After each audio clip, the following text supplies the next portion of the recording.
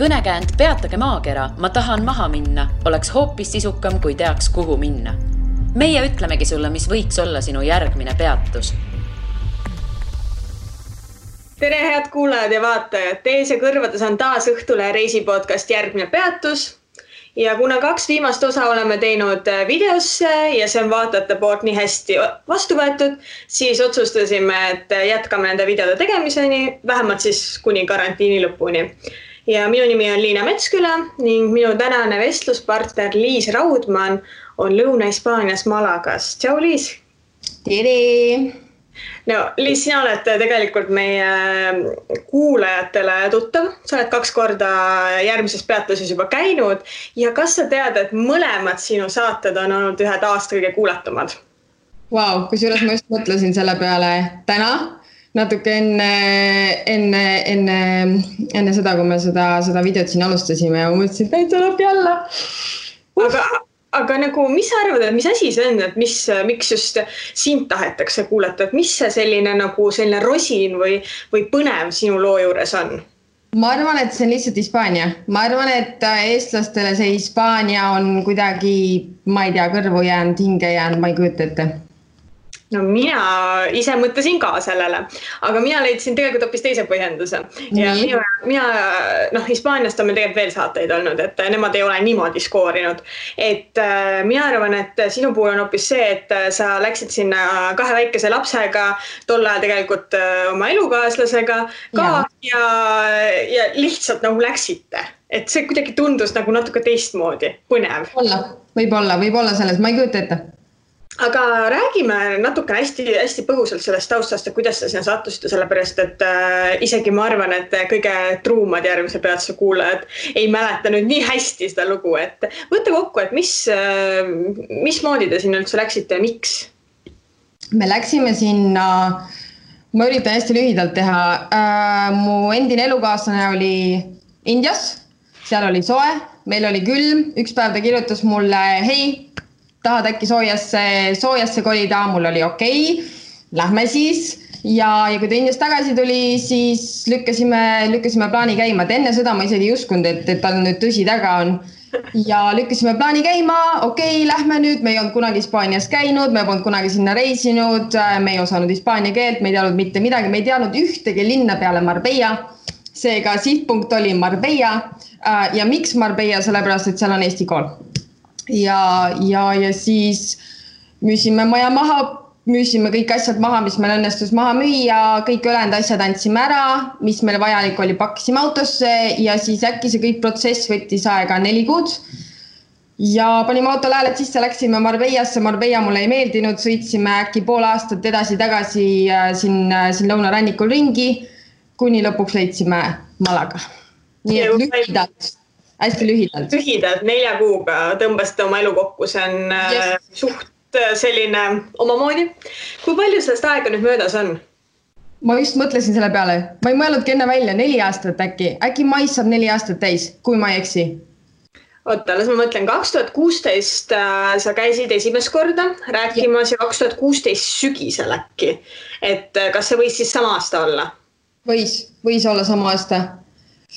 Ma arvan, et äkki oli, peaks olema 4 aastat täis, nüüd 9. mail peaks saama 4 aastat täis, kui me siia jõudsime. Oota. Chris läks mul praegu, ta on 4. klassis, seega ta on olnud siin, siis peaks olema üle 4 aastagi, ma ei tea, 4 aastat. Kui sa vaatad sellele praegu tagasi, sellele otsusele, et kas see oli sinu jaoks absoluutselt õige, oled sa enda jaoks õiges kohas täna? Yes, ma tunnen, et ma olen nagu kodus, ma tunnen, et ma tunnen, et koroona, eks ole.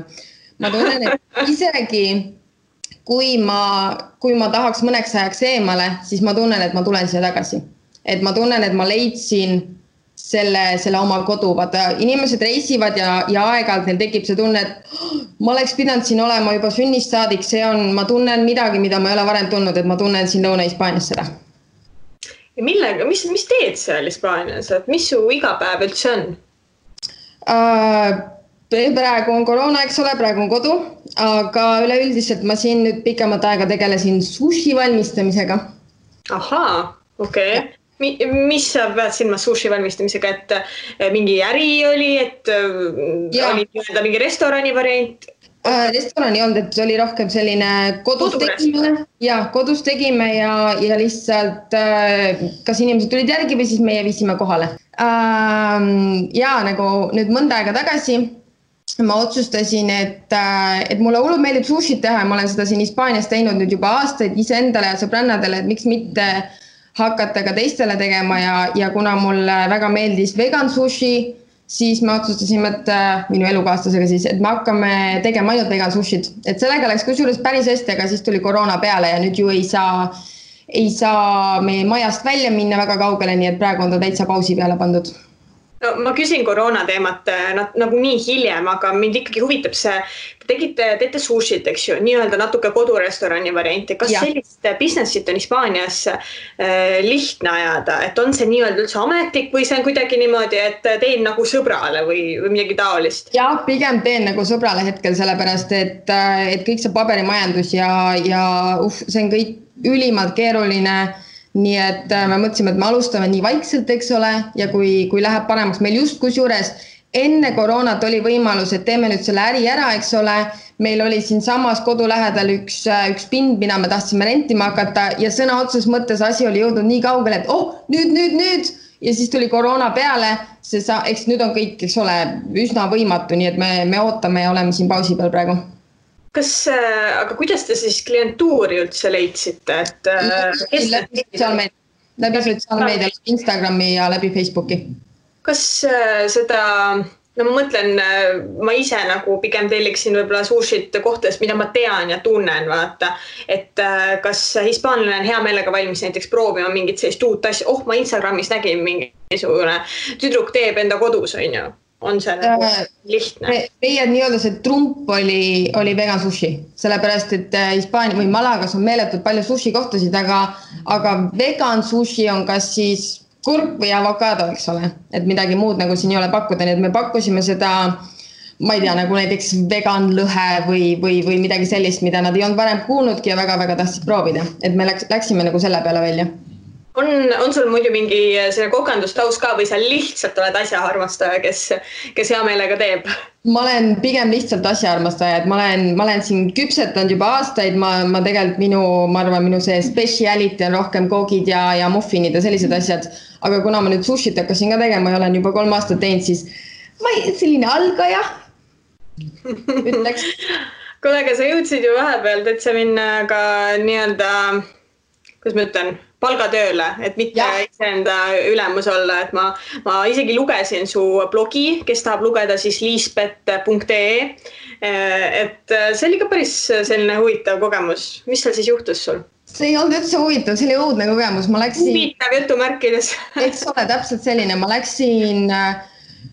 läksin restorani tööle ja ma läksin sinna eelkõige sellepärast, et ma mõtlesin, et see on ideaalne keele praktiseerimiseks.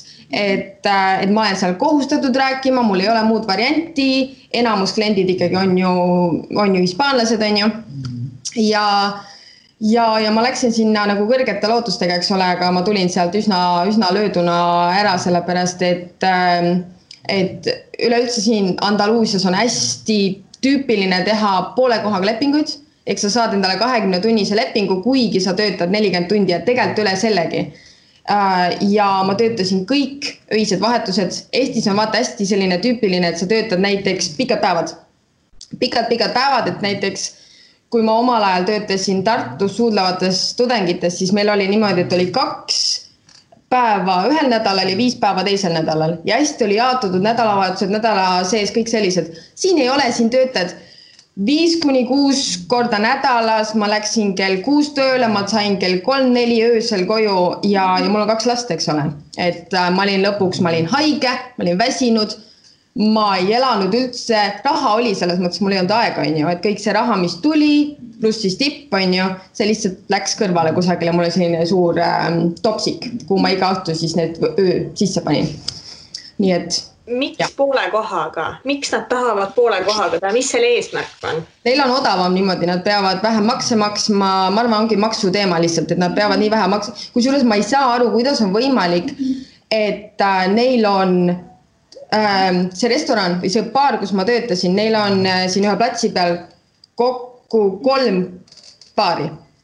Ja ma ei saa aru, kuidas maksuametil ei ole veider, et 3 baari peale töötab kokku, ütleme laias laastus 15 töölist ja kõik on nad poole kohaga tööl. Nii et Eestis võimatu siin kuidagi teostatav. Tead, võib-olla on see selline Hispaania selline nagu mingi kahtlane paberimajandus, vaata. Jaa, täpselt. See ei toimi hästi, on ju, et mingid susserdamised ja värgid, võib-olla mingi natuke kuskil altkäemaksu, kes teab, on ju.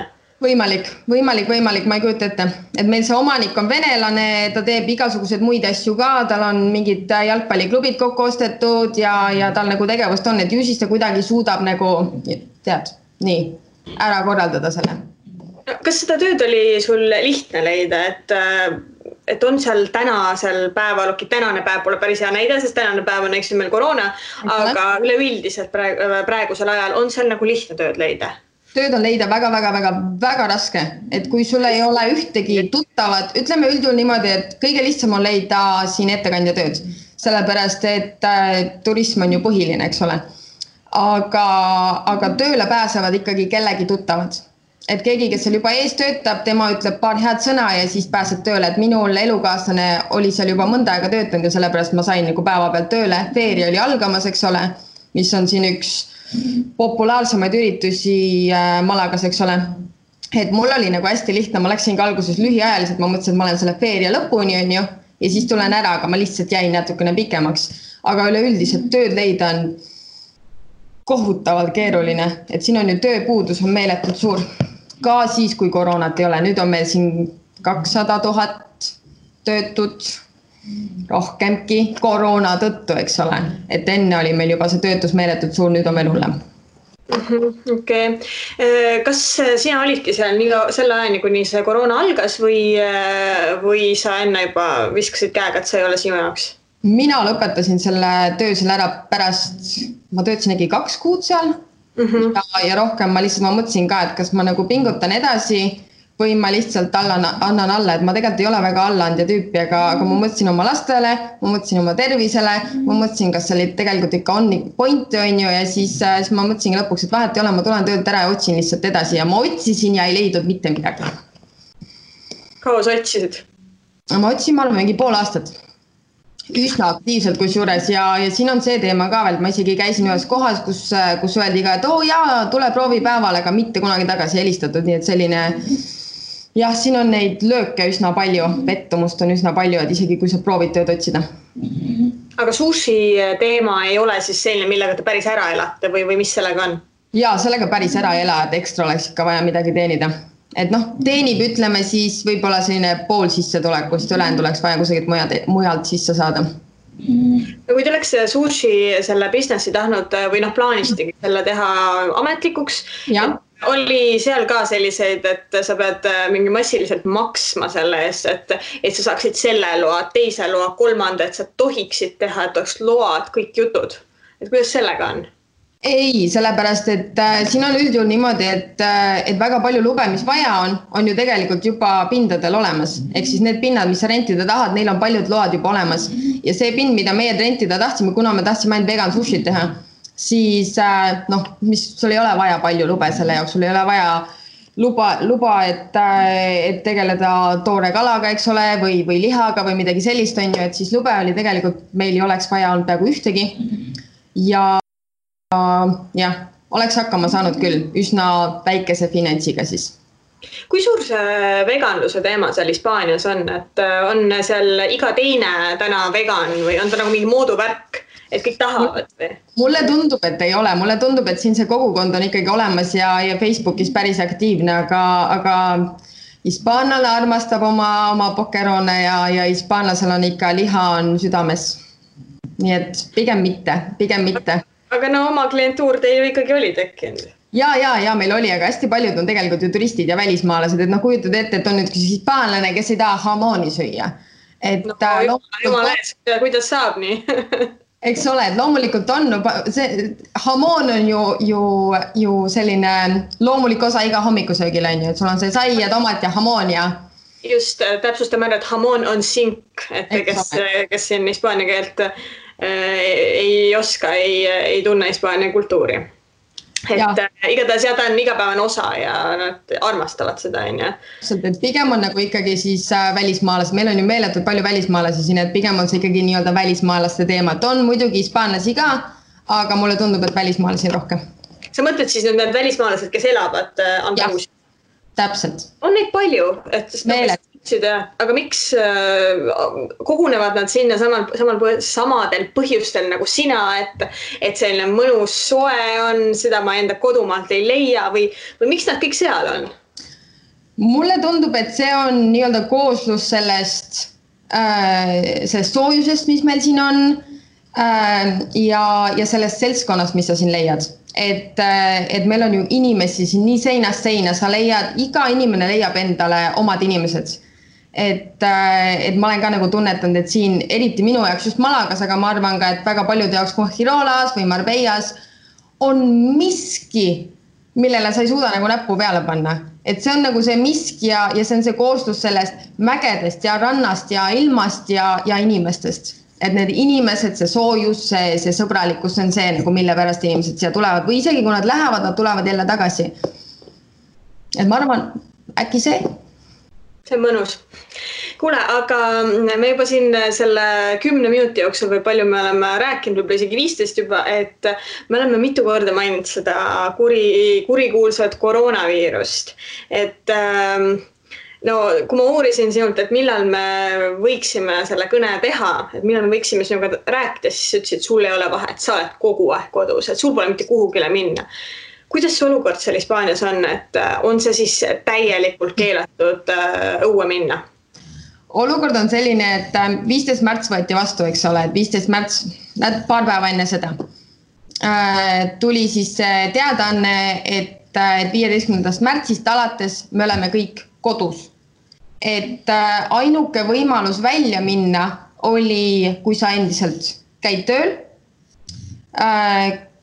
või kui sa tahad minna apteeki, poodi ja meil on see politsei järelevalve ikka võimas siin, et selle aja jooksul, kui ma olen käinud väljas, iga kord politsei tiirutab ringi ja tihtipeale, kui sa oled kas või natukene kahtlane, siis nad peavad kinni ja küsivad, kuhu sa lähed, mida sa teed, okei, sa lähed apteeki, siis nad kontrollivad, kas sa lähed apteeki ja siis on vaja nagu kiirelt koju tagasi minna, et meil oli selles mõttes hästi tore, et meil on 2 koera, nii et meie saime ikkagi paar korda päevas väljas käia, aga siis on isegi koertaga niimoodi, et nad tulevad juurde, küsivad, et noh, mis teed? Mul on siin koer on ju, lõpetas juba või? Lähed koju juba või? Mine nüüd. Et siin on nagu see järelevalve on ka hästi nagu tugev. Ja nii ongi ja lapsed on olnud ju kodus 6 nädalat, et nemad ei tohtinud üldse välja minna. Vanurid samamoodi tegelikult pidid, ma küll vanureid nägin, aga nemad pidid ka teoorias olema kodus on ju. Ja nõnda oli meil siin 6 nädalat ja nüüd lõpuks ometi on siis alates pühapäevast saab lastega välja minna, lubatud on kilomeetri raadiuses tunniks minna jalutama ja alates 2. maist saavad ka siis perekonnad, nii nagu Eestis, eks ole, et perekonnad saavad välja jalutama minna. No koertega seoses mul praegu tuli meelde, et anna andeks, kui ma nüüd tahan sassi midagi. Kas sul ei olnud mingisugune naabri koera hoidmise teema, et naaber ei saanud tulla? Ei ole, ei. Ja. No what? See on niimoodi, et me elame siin Malagas, Andaluusias, ma arvan, pigem on siis niimoodi, et kuna üürikorterid on niivõrd kallid, näiteks minul on siin 3 magamistoaga korter, see kuu üür on siin 750 €, pluss elekter, eks ole, vesi ja kõik muud asjad. Nii et meeletud kallis palgad ei ole ju nii suured. Nii et täiesti normaalne, tavapärane on siin tube jagada, et iga üks tuleb ja rendib 1 magamistoa. Nõnda praegu siin korteris mina rendin lastetuba, mul elukaasne rendib siin meie tuba ja siis on meil üks itaallasest korterikaaslane. Tema rendib siis 3. magamistuba ja temal on koer, kes on siin samas, magab mu jalge all praegu. et tema läks täpselt 2 päeva enne eriolukorra väljakuulutamist Almeriasse mingisugusele reivile, kui ma ei eksi. ja ta ei pääsenud tagasi enam sealt. Nii et alates sellest hetkest on tema olnud kinni, ta läks edasi HN-i, aga ta on nüüd seal ka kinni mäe otsas kusagil. Nii et selle tõttu meil on 2 koera, ma olen hoidnud teda nüüd 6 nädalat juba. Nüüd ta on poole kohaga peaaegu minu koer, ma olen asendusema tal. Su korterikaaslane pole 6 nädalat koju saanud tulla. Meil on siin ju suuremad maanteed on ka nagu sellised üleminekukohad on kinni, nii et kui sul põhimõtteliselt saaks tõenäoliselt kuidagi ära põhjendada, aga see on nii keeruline ja kui sul ei ole enda autot, siis sa ei pääse rongi peale, sa ei pääse bussi peale, sa ei saa autot rentida, sest meil pandi ju kõik autorendikohad kinni, nii et autot ei saa rentida, põhimõtteliselt sa ei saa lihtsalt kohale, sa ei saa oma koju tagasi. Kus ta siis on? See kõlab kuidagi, see teeb kõige asja veel hirmsamaks, vaata, et kui sa oled nagu kuskil kinni, siis ole pigem nagu enda kodus kinni, ja kui sa oled võõras kohas kinni. Sures, tal oli niimoodi, et ta ju pääsis sealt Almeriast HN-i edasi, eks ole, ja kuidagi moodi, nad ei ole teineteisest nii kaugel, eks ole, ta pääses sinna edasi ja siis ta sai kusagile mäe otsa, eks ole. Ja seal mäe otsas on selline kommuuni elu, vaata. Ma ei tea, kuidas neid kutsutakse, vaata, kus on sellised poolkodutud, eks ole. Sellised kogukonnad. No, aga neid vist kutsutaksegi kommuunideks, sellised hipikommuunid. Hipikommuunid, eks ole. Ja siis ta läks sinna ja alguses ta elas kusagil oma mingi tuttava juures ja pärast seda nad ehitasid endale oma maja. Ma ei tea, kuidas. Mul ei ole, nad on imeilusas kohas, loomulikult nad on mäe otsas, neil on loodus ümberringi, neil on selles mõttes tõesti imeline hipikommuun, eks ole. Ja nad ehitasid sinna endale maja, on ju, et kui nad nüüd pääsevad minema, siis nad jätavad selle kellelegi teisele. Ma ei tea, kas nad ehitasid maja või siis nad nii-öelda nagu renoveerisid, eks ole. Maja ehitada nii kiirelt, see kõlab jube nagu suutlikult. Aga ma tõesti, ma nagu reaalselt ei tea, eks ole. Võib-olla oligi midagi seal olemas ja nad lihtsalt, ma ei tea, tegid selle korda, on ju. Et mul elukaasne ütles ka, et neil oli seal igav, on ju, ja siis hakkasid seal midagi tegema, eks ole. Et eesmärgiga, et kui nad kord lahkuvad, siis keegi teine saab asemele tulla, nii nagu hipikommuunis ikka, eks ole. Nii et loodetavasti ta nüüd järgmisel nädalal saab lõpuks ometi tagasi tulla. Aga elukohast rääkides, et siis kui sa viimane kord käisid saates, siis sa rääkisid, et teil oli väga-väga hea leid, mingisugune stiilis Malaga kesklinnas ja kuidagi nagu ei mäleta sellist asja, et sa oleks seal elanud kellegi teisega peale oma laste. Ma ei elanud seal kellegi teisega, ma üürisin seda vist äkki kokku üle 3 aasta, eks ole, ja ma olingi seal ainult oma lastega.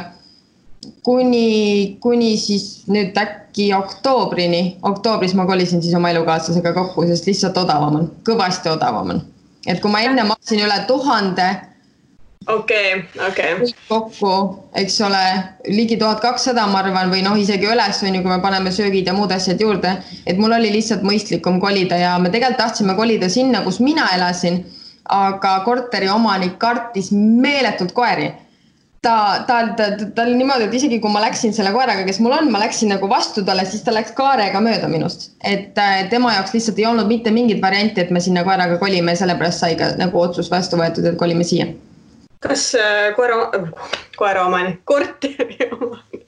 Kas korteri omanik siis elas ka kuskil seal samas majas, et ta ei tahtnud, et seal majas oleks koer? Naaber mul, ta elas kõrval kohe. Ahaa, okei. Ja palju te siis praeguses kohas maksate? Et kui seal oli 1200 eurot, on ju, et praegu on siis nagu parem diil või on nagu halvem või kuidas? Ja, vaata, point oli selles, et eelmises korteris elasin mina üksinda ja ma maksin üksinda seda. Mul oli 650 eurot üür pluss kommunaalid. Et siin on niimoodi, et siin... Kommunaal on 600 eurot juurde või? Ei, 650 eurot 6 üüri pluss kommunaalid laias laastus 200-300, eks ole. Aga mis sa just mainisid 1200 eurot? Jah, kõik kokku, eks siis 650 pluss internet, mis mul oli üle 100, eks ole, laias laastus 100-150 pluss elekter üle 100, eks ole, kõik need asjad kokku lihtsalt. Nii, ja praegu on situatsioon siis kuidas? Praegu me maksame, see korter on, see mega suur korter, ta on mingi paarisaja ruudun äkki. Siin me maksame, üks tuba on 250. Päris korralik. Või korralik heas mõttes. Vaata, langus mul oli, enne ma maksin 650 üüri, nüüd mul on 250 üür. Kõvasti parem. ja asukoht on niimoodi, et ma olen eelmisest kohast 5 minuti jalutuskäigu kaugusel. Aga see teid ei häiri, et lisaks teist tahate võib-olla sellist nagu toredat pereelu elada, et on elukaaslane sul ja sul on 2 last ja sul on koer ja siis on üks Itaalia tüdruk. Ei ole Itaalia tüdruk, Itaalia mees on ja selle Itaalia mees hoopis või? Itaalia mees on, täpselt. Ja tegelikult ei ole mulle on alati selline kommuuni elu meeldinud, et kui ma elasin ju Eestis seal majas, eks ole, mille ma maha müüsin, siis me elasime seal ju mingi aeg niimoodi, et olin mina ja Kent, mu elukaaslane, eks ole, ja lapsed pluss Kendi 2 õde, pluss ta vend, pluss mingi aeg oli meil veel üks sõber koos tema tüdruksõbraga. Nii et ma olen sellise kommuuni eluga harjunud juba, ma ei tea, mulle meeldib palju inimesi, tore saab koos süüa teha, koos koristada. Ahaa, okei. Mina just mõtlen, et ei kujutaks nagu ette, et ma ei tea, pärast lähen kööki ja vaatan, et issand, kõik asjad on laiali. Et ja kes see jättis, on ju? See on reeglid püsti panna. Kuidas? Mis asja? Reeglid on vaja püsti panna, reeglid on muidugi väga raske hoida, aga ja reeglid on vaja püsti panna ja enam-vähem, ütleme, toimib. Enam-vähem. No, aga selle itaallasega siis kooselu ei ole mingisugused selliseid muresid, et no pekki prügi on välja viimata või ma ei tea. Siiamaani ei ole, aga muidugi praegu on nüüd selline situatsioon, et tema jäi oma tööst ju ilma, et kui mul elukaaslasel töökoht endiselt säilis, lihtsalt jäi nii-öelda pausi peale, on ju, siis tema lasti päeva pealt lahti.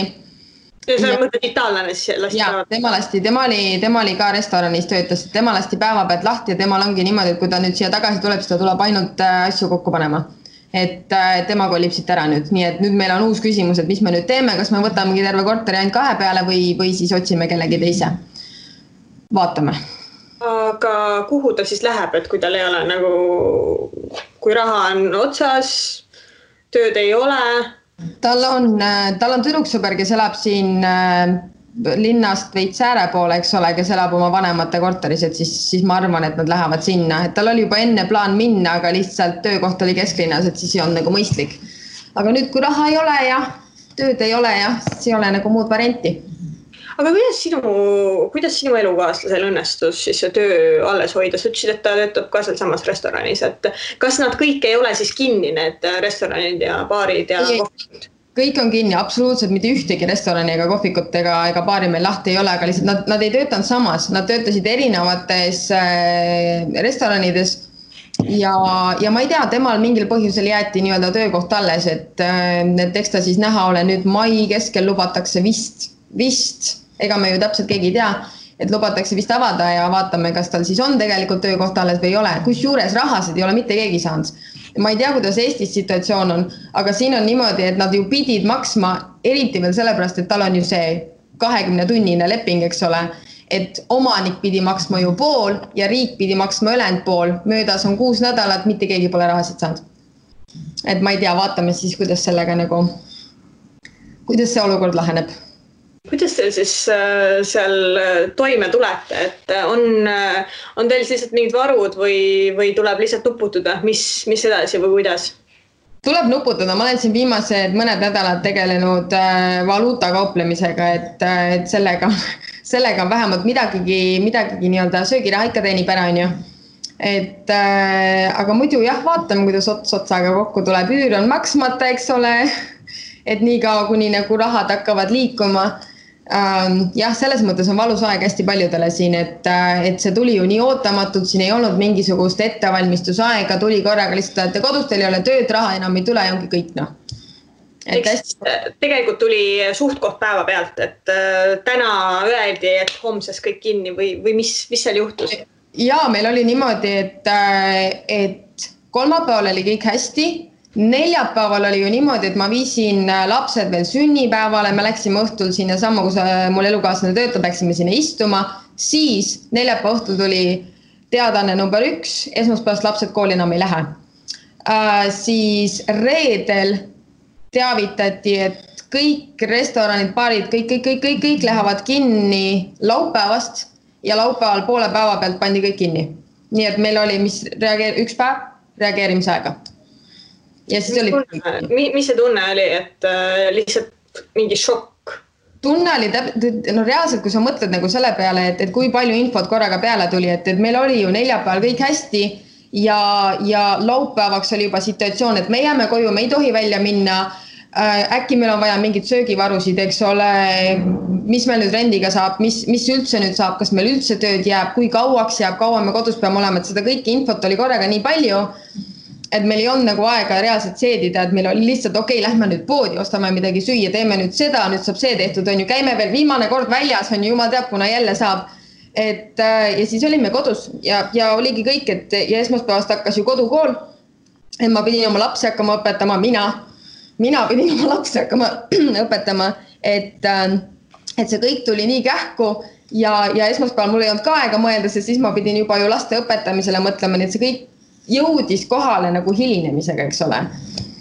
Aga Hispaanias siis läks ka selline ostupaanika lahti nagu Eestis, et kõik kahmasid WC-paberit ja liha ja ma ei tea, konservi ja mis letid kõik need tühjad olid, et oli Hispaanias sama teema.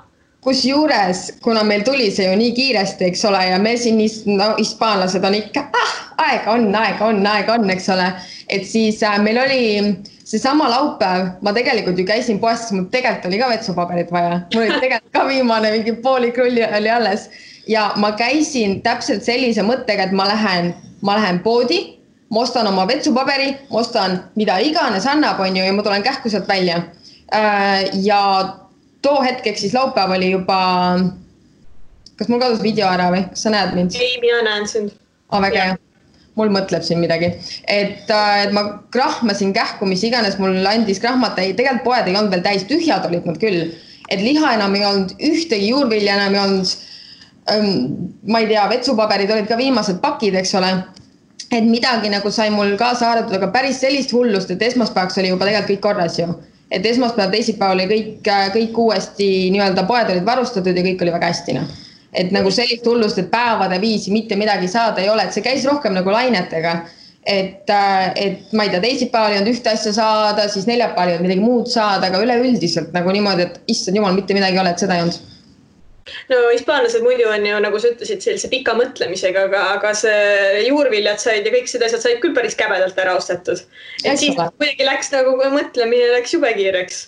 Ja, aga meil siin hästi palju tegelikult tellisid ka, et nad lihtsalt otsustasid, okei, me oleme nüüd kodus, mis siis tellime, et olid küll ootejärjekorrad mega pikad, aga lihtsalt otsustasid tellida, ma arvan. Ma vähemalt arvan, sest poodides ei tundunud vähemalt olevat, et nüüd oleks katastroof. Aga kuidas see tellimise süsteem üldse Hispaanias on, et Eestis on nüüdseks juba minu meelest olukord üsna hea, et on poode, kus on veel pikad ootejärjekorrad, aga on poode, kus sa saad juba tegelikult samaks päevaks tellida, et kuidas Hispaanias on, et kui pikad need ootejärjekorrad on ja on see üldse selline business, mis on seal muidu nagu olnud asi, mis töötab? Ma ausalt öeldes ei tea, kuidas poodides on alguses täitsa nüüd 6 nädalat tagasi olid 10-päevased ootejärjekorrad.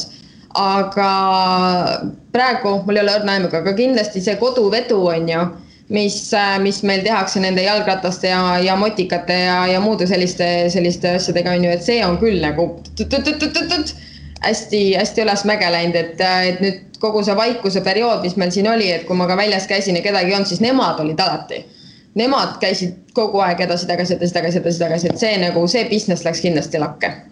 Ja siis praegu ma saan aru, kas see on natuke nagu unelmate töö, et sul on reaalselt lubatud väljas olla. Sul on töö, ma ütleks pigem. Sul on töö ja sa saad väljas olla. Ja, et sa saad endiselt väljas olla ja sul on töö, et nendel ju ei kadunud see töö, pigem oli just see, et tõenäoliselt vajati nagu rohkem töölisi sinna selle ala peale. Et jah, neil on tore praegu. No sa mainisid, tegelikult ma ei ole kindel, kas sa mainisid praegu või ma lugesin su blogist, et trahvid on ka ju, kui sa lähed välja, et mis summadest me üldse räägime?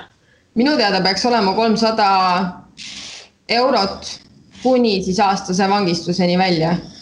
Aastane vangistus sellest, et sa lähed välja jalutama või? Ma arvan, et aastane vangistuse nad panevad ainult juhul, kui sa lähed reaalselt nagu teadlikult inimesi nakatama. Et kui sul on positiivne koroonatest on ju ja siis sa lähed ma ei tea, välja protestima või sa lähed välja, ma ei tea, on ju tegelikult siin on uudiseid varasemalt ka juba, kus inimesed teadlikult lähevadki teisi inimesi nakatama. Ma arvan, et see on pigem nagu selle eest. Või siis, kui sa korduvalt seda piirangute vastu eksid, on ju. Et trahve ma olen kuulnud küll, on päris palju välja jagatud. Ma ei tea, näiteks mingi ema läheb 2 lapsega välja, eks ole, mis siis, et on maja juures, aga ikkagi keelatud on ju, et selliseid trahve on päris palju jagatud juba.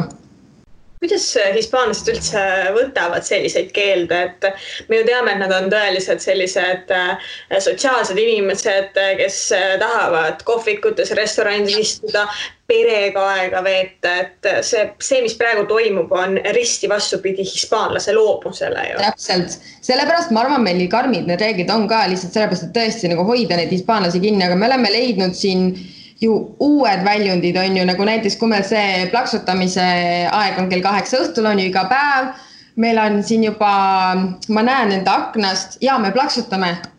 Mis plaksutamise? Me plaksutame kiirabitöötajatele, politseidele, me plaksutame nendele, kes toitu laiali veavad, eks ole, ja kõikidele, eks ole, kes endiselt toidupoodides peavad töötama, et me plaksutame siis neile iga õhtu on ju. Ja siis ma olen näinud, mul on minu aknast on ilusti näha vastas maja, siis kuidas vana prouakesed tulevad välja, kõik meigitud, sätitud, seljas ja siis hakkab pihta, Messina, come on the jama! Nagu juba on ja siis praegusel hetkel on juba kõik, me teame teineteist, eks ole, kuidas sul täna läinud on, mis sa teinud oled, et juba pool tundi enne hakkab selline jutuvatin pihta ja nad on leidnud lihtsalt teise väljundi, eks ole, et kuidas nagu seda sotsiaalsust ikkagi hoida. No see on väga äge ju. See on nii äge ja üleüldse meil on olnud näiteks veel näiteid sulle, kellelgi on sünnipäev, kogu tänav laulab. Kogu tänav laulab siis sellele, kellel sünnipäev on, eks ole, või siis, ma ei kujuta ette, meil on nagu see ühtsuse tunne on ju, kuidas jällegi 8 hakkab pihta on ju, kes on Espanja, et inimesed kuidagi tunnetavad seda, et me oleme selles kõiges koos. Me oleme kõik kodudes, me ei saa välja minna ja elatakse kaasa, et oleme tugevad. Meil on ju tehtud juba, hispaanlased tegid ühe mega ägeda laulu, et pea vastu on ju, pea vastu ole kodus ja ongi selline ühtsuse tunde kasvatamine, et mulle tundub üldse hispaanlastele väga meeldib see ühtsus, et me oleme kõik koos, me teeme seda kõik koos, me teeme seda kindla eesmärgi nimel. Meil vaadatakse väga viltu, kui keegi välja läheb juba mitmendat korda, umbes kuhu sa lähed, mis sa teed, me peame kodus olema, mina olen ju kodus, ole sina ka, eks ole.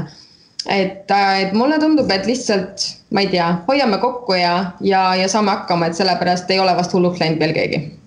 Kuidas teil seal, mis ütles 3-toalises või 2 tuba on teie omad, kuidas teil seal 2-toalises läheb, et 4 inimest ja 2 koera, et mahutad ära sinna?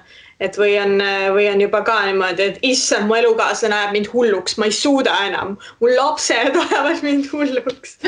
Meil on niimoodi, et tegelikult me saame tervet korterit praegu kasutada, sellepärast, et see itaallane ei ole siin, eks ole, ehk siis meil on 3 magamistuba ja 1 hiigelsuur elutuba. Ja kusjuures ma just üks päev panin tähele, et kõik tahtsid olla oma ette ja igaüks leidis oma toa, nii-öelda mul elukaaslane oli siin samas toas, mina olin laste toas, üks laps oli siis selle itaallase toas ja viimane laps oli elutoas. Nii et meil on alati, kuna just täpselt sellepärast, et meil on nii suur korter, et meil on see võimalus leida see omaette ruum, on ju, see tõmbad ukse kinni, mul ei ole ju lapsed nii väiksed, et nad tulevad, vahel tulevad, aga okei, kui ma ütlen neile, et ärge tulge, on ju, siis nad nagu respekteerivad minu otsust ja lasevad mul üksi olla ja täpselt ükskõik, kes tahab üksi olla, tal on see võimalus, et ma arvan, sellepärast me ei ole hulluks läinud.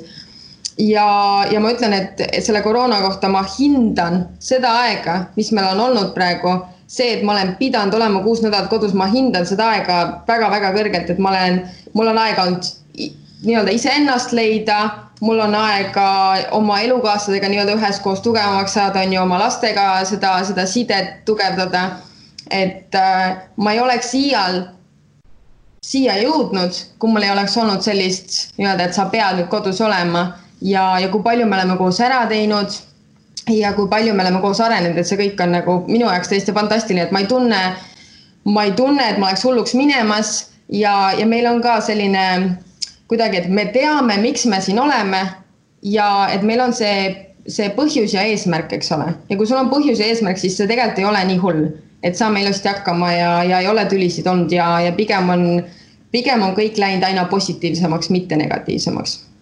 Kuidas lastel üldse läheb, et neile seal Hispaanias ikka meeldib? Jaa, neile meeldib. mis neile seal kõige rohkem meeldib, et pidevalt on soe ja saab randa minna või? Ma ei tea, vaata, nad on lapsed, eks ole, nende jaoks on oluline, et ema-isa on siin ja siis ongi kõik hästi, on ju. Et nad ei ole vaata veel nii suured, et võib-olla mingeid muid asju hinnata. Üleüldiselt iga kord, kui ma küsin, siis nad ütlevad, siin on soe, mulle meeldib, et siin on soe. Et pigem nad on lihtsalt harjunud siin ja neil on ju oma kool, omad sõbrad ja kõik muu selline, et jah, nad on rahul, et Eestisse tagasi ei küsi. Kuidas nad sõpradega sidet hoiavad praegusel ajal, et ei hoia mitte midagi? Ei hoiagi, sellepärast, et kui sa võtad nüüd eestlast, on ju Eesti last, siis 7-aastaselt üldjuhul antakse telefon kätte, sul on juba oma mingi sotsiaalmeedia kontod, on ju. Siin ei ole niimoodi, et minu lapsel ei ole Facebooki ja mu lapsel on ainult Skype, et ta saaks oma perekonnaliikmetega suhelda, on ju, aga meil on ju koolis telefonid on keelatud. Siin on lapsed ikka kõvasti lapselikumad kui Eestis, et ma ütleks, et kui Eestis on TikTokid ja muud sellised asjad, et siis mu lapsed nagu põhimõtteliselt nad nagu teavad sellest midagi, aga nad ei kasuta neid. Mis tähendab seda, et nad ei hoiagi oma sõpradega mitte kuidagi sidet ja see tuleb rohkem siis, kui nad lähevad järgmisesse kooliastmesse, et Kris on nüüd 4. nüüd 5, 6 veel ja kui ta läheb 7-ndasse, kui ta saab lõpuks oma iseseisvuse minna üksi välja, saada see oma telefon on ju oma numbri ja oma internetiga on ju, et ma arvan, et siis hakkab sellest tulema, et siis, kui tal on lõpuks ometi võimalik üksi välja minna, oma sõpradega kokku saada, neile külla minna, et praegu seda varianti ei ole ju, nii et räägivad koolis, ongi kõik. Aga miks siis Hispaanias on niimoodi, et lastel väikestel lastel ei ole telefoni? Ma tegelikult arvan, see on väga hea, aga kuidas on see niimoodi kujunenud? Sest neil ei ole lihtsalt vaja, ma arvan, Eestis ongi nii varakult antakse need telefonid kätte. Miks? Sellepärast, et see on vajadus. Laps läheb kooli, et lihtsalt teada, kus ta on, kuhu ta läheb, kas tal on abi vaja, on ju. Et kui ta näiteks läheb trenni, kuhu ta läheb üksinda, on ju, et ta saab helistada, ema tule järgi mulle või mis iganes, on ju. Et siin ei ole seda vajadust, kuna mina pean ju viima oma lapsi kooli, trenni, välja, ükskõik, mis iganes liigutus meil väljas on, kuni 12 eluaastani nad ei tohi üksinda minna. See on kohustus seal siis? Jaa, neil on keelatud üksinda välja minna siis 12 eluaastani, ehk siis täpselt, kui nad lähevad sinna järgmisesse kooliastmesse. Et alates sellest hetkest tuleb neil see võimalus üksi kooli minna, üksi koolist koju tulla, üksi trenni minna, kuni selle hetkeni, kus mul on nii hea näide ka, mul oli naabripoiss, keda vanaema viis iga päev kooli. Ja ta viis teda täpselt nii kaua kooli, kuni ta selle kooli ära lõpetas, ta käis samas koolis, kus meie lapsed ja siis täpselt, kui september pihta hakkas, oli esimene kord, kui ma üksinda teda väljas nägin. Ja sellepärast ongi, neil ei ole seda vajadust, lihtsalt mul ei ole mõtet oma lapsele panna mingid telefoninumbrid koos internetiga sinna peale, kui tal ei ole vaja seda kasutada, sest ta on, kus mina olen, on ju. No minul tekkis see küsimus, et kui ema või isa töötab terve tööpäeva, kuidas ta siis saab last koolist koju viia? Mis saab? Vanaema, tädi, onu, ükskõik kes. Kui ei ole, mis saab siis? Siis tuleb hoidja palgata või? Siis tuleb kas hoidja palgata või ma ei teagi, mis muu variant on. Kuidagi tuleb see asi lihtsalt ära lahendada ja siin Hispaanias on ikkagi väga populaarne ka see, et põlvkonnad elavad ju kõik koos. Nii et kuidagi moodi see variant lihtsalt leitakse. Ma olen näinud ka, et vanemad vennad õed viivad, on ju. Aga ma ei tea, kõik on leidnud selle võimaluse, et siin on ju ka see ka, et sa saad hoida oma last, mina võtan oma lapsed kell 2 koolist ära, aga reaalselt sa saad panna nad ka sööma, meil on söögiaeg mitte nii nagu Eestis keset koolipäeva, meil on koolipäeva lõpus. Et koolipäeva keskel on meil ainult mingi snäkk või midagi sellist, mis siis mina kaasa pakin, pärast seda kella 2, kella 4 saavad nad olla siis söömas ja pärast seda tulevad üldjuhul meil koolivälised või nagu mingid huviringid on ju, ehk siis neid annab vist kuni kella 5 seal koolis hoida, et siis lihtsalt selleks hetkeks peab leidma vanem nagu võimaluse, kuidas oma lapsele järgi tulla ja hommikul, kui vanem alustab oma tööpäeva varem, siis ta saab viia minu teada oma lapse varem kooli ka. No aga nüüd te olete siis kenasti kodus ja sina oled siis oma laste õpetaja, et tõmbasid praegu sügavat hinge. Ühesõnaga, kui Eestis on igasugused e-kooli variandid, täpselt ei tea, kui palju seal seda veebilahendust on, kui palju õpetajad veebidel juhendavad, aga ma olen üsna kindel, et seda on Eestis rohkem kui Hispaanias. Mis toimub teil? Meil on niimoodi, et mulle nagu tundub rohkem, meil on kõik stopi peale pandud lihtsalt. Et ma olen kuulnud küll nüüd juba siit-sealt pärast seda oma blogipostitust, et on ikka nagu koole, kus on kaasa ka mindud, on ju selle tehnoloogiaga natukene rohkem, et reaalselt ka kasutatakse siis mingit videokõne võimalusi või midagi sellist. Aga meie koolis on niimoodi, et reedel hakkas pihta või reedel oli viimane koolipäev, esmaspäeval hakati lihtsalt saatma siis koolitöid või kodutöid on ju. Ja viimased 6 nädalat ma vaatan, kus lapsed käivad ringi ratast. Ühed ja samad asjad. Ühed ja samad matemaatikaharjutused lihtsalt erinevate numbritega. Ühed ja samad hispaania keele harjutused lihtsalt erinevate nagu järjekordadega on ju. Et ma näen, et nad ei liigu absoluutselt edasi, sest ma saan aru ka sellest, et meil lihtsalt ei ole siin Hispaanias kõigil interneti valitsus või kes iganes nad ei suuda vist abistada, nii nagu Eestis on ju, ma kuulsin, kuidas osadele juba nii-öelda viidi arvutid on ju, et neil oleks see variant ikkagi, et nad saaks interneti kasutada. Et meil nagu ei liigu need asjad nii kiiresti ja ma arvan, sellepärast nad ei taha ka edasi minna, et kõigil ei ole samad võimalused ja kõigil ei ole nii pädevad või siis innukad lapsevanemad, kes suudavad neid aidata siis edasi liikuda on ju ja kes suudavad neile selgeks teha neid asju. Et ma arvan ka sellepärast nad on nagu ühe koha peal. Mina ikka õpetan edasi. Mina tahan, et lastel oleks ikkagi nagu rattad liiguks on ju peas, et nad ei jääks nagu lihtsalt ühe sama asja peale nagu vinduma.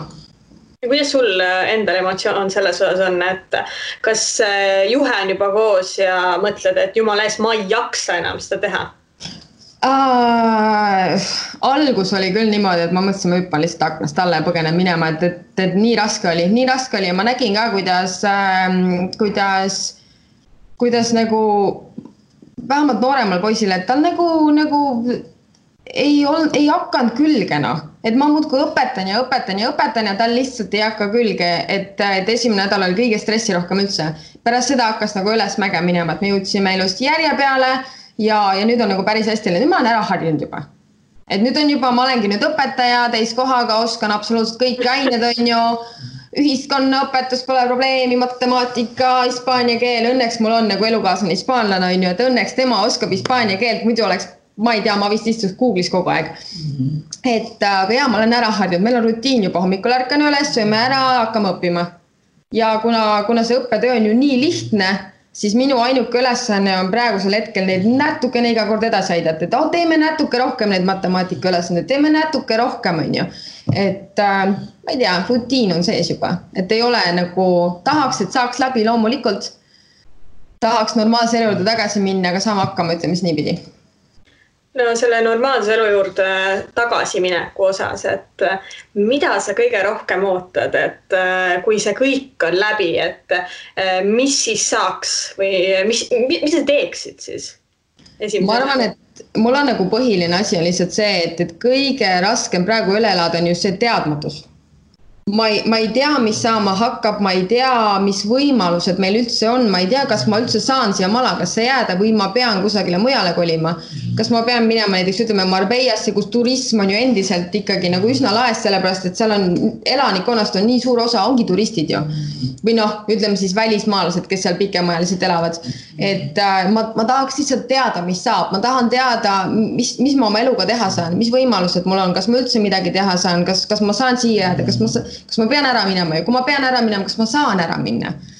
Et teadmatus on üks hirmsamaid asju, mida ma oma elus kogenud olen ja selle koroona aja jooksul samamoodi, et sa ei teagi, sa ei saa planeerida, sest täna on nii ja homme võib-olla ei ole. Ja ülehomme võib-olla hoopis teistmoodi ja nädala pärast, ütleme nii, et isegi kui meil see lootus on, et kahe nädala pärast meil hakkavad siis need uksed avanema, on ju, siis minul on nagu see hirm, et aga mis siis, kui me nagu tagasi põrkame, on ju. Et me saame isegi kuidagi moodi nagu avama hakata asju ja eluga edasi minema, mis ta põrkab lihtsalt tagasi, me jääme veel 6 nädalaks kinni. Et ma lihtsalt tahaks teada, mis ma teha saan, mis tulevik toob, on ju. Et see on nagu minu suurim, kõik ülejäänud väljaminek, muud asjad, noh, need on enam-vähem kätte jõudnud juba, aga see on see, mida ma teada tahan. See, mida ma mõtlen. Tunneksid sa, et Eestis oleks olnud see 6 nädalat olla sinu jaoks lihtsam? Mul on hästi palju küsitud seda, mul on hästi palju öeldud, et kas sa ei taha Eestisse tulla praegu. Ma arvan, et ma istuks Eestis täpselt samamoodi oma lastega kodus, nagu ma istuks siin, et mitte mingit muud nagu tegelikult ju vahet ei ole. Sest mul on kodus ju kopsuhaige laps, kes on kindlasti üks suurimaid riskigruppe üldse, sellepärast, et tema kopsud ei ole mitte lihtsalt haiged, vaid nagu väga haiged, on ju. Et temale ma ei saa iial lubada nagu seda, et ma nüüd läheks, ütleme, et Eestis, kui mul on variant võib-olla, no lähen käin vanaema juures või lähen käin, ma ei tea, sõbrantsi juures, et ma ei saaks lihtsalt lubada seda. Kennedy situatsioonis on ju nagu tal on, et ma pean teda kaitsma nagu me kaitseme praegu neid vanureid ja kõike muud on ju. Et kõik oleks samamoodi, ütleme siis niipidi. Aga Liis, aitäh sulle selle vestluse eest, me ikkagi jõudsime selle koroona teemasse päris palju muidugi. Samas on see elu seal nii kuidagi läbi põimunud, et oleks olnud nagu väga keeruline vist seda täiesti nagu ignoreerida. Muidugi. Aga ma usun, et kui me kunagi sinuga võib-olla 4. korda 2 aasta pärast räägime, siis me saame hoopis positiivsematel toonidel rääkida. Igal juhul ma tänan, et sa täna rääkisid. Ja aitäh, et kutsusid. Ja siis järgmine peatus on nagu ikka järgmisel kolmapäeval eetris. Kuula meid igal kolmapäeval Õhtulehest, SoundCloudist või iTunesist ja ära unusta meie podcasti tellida.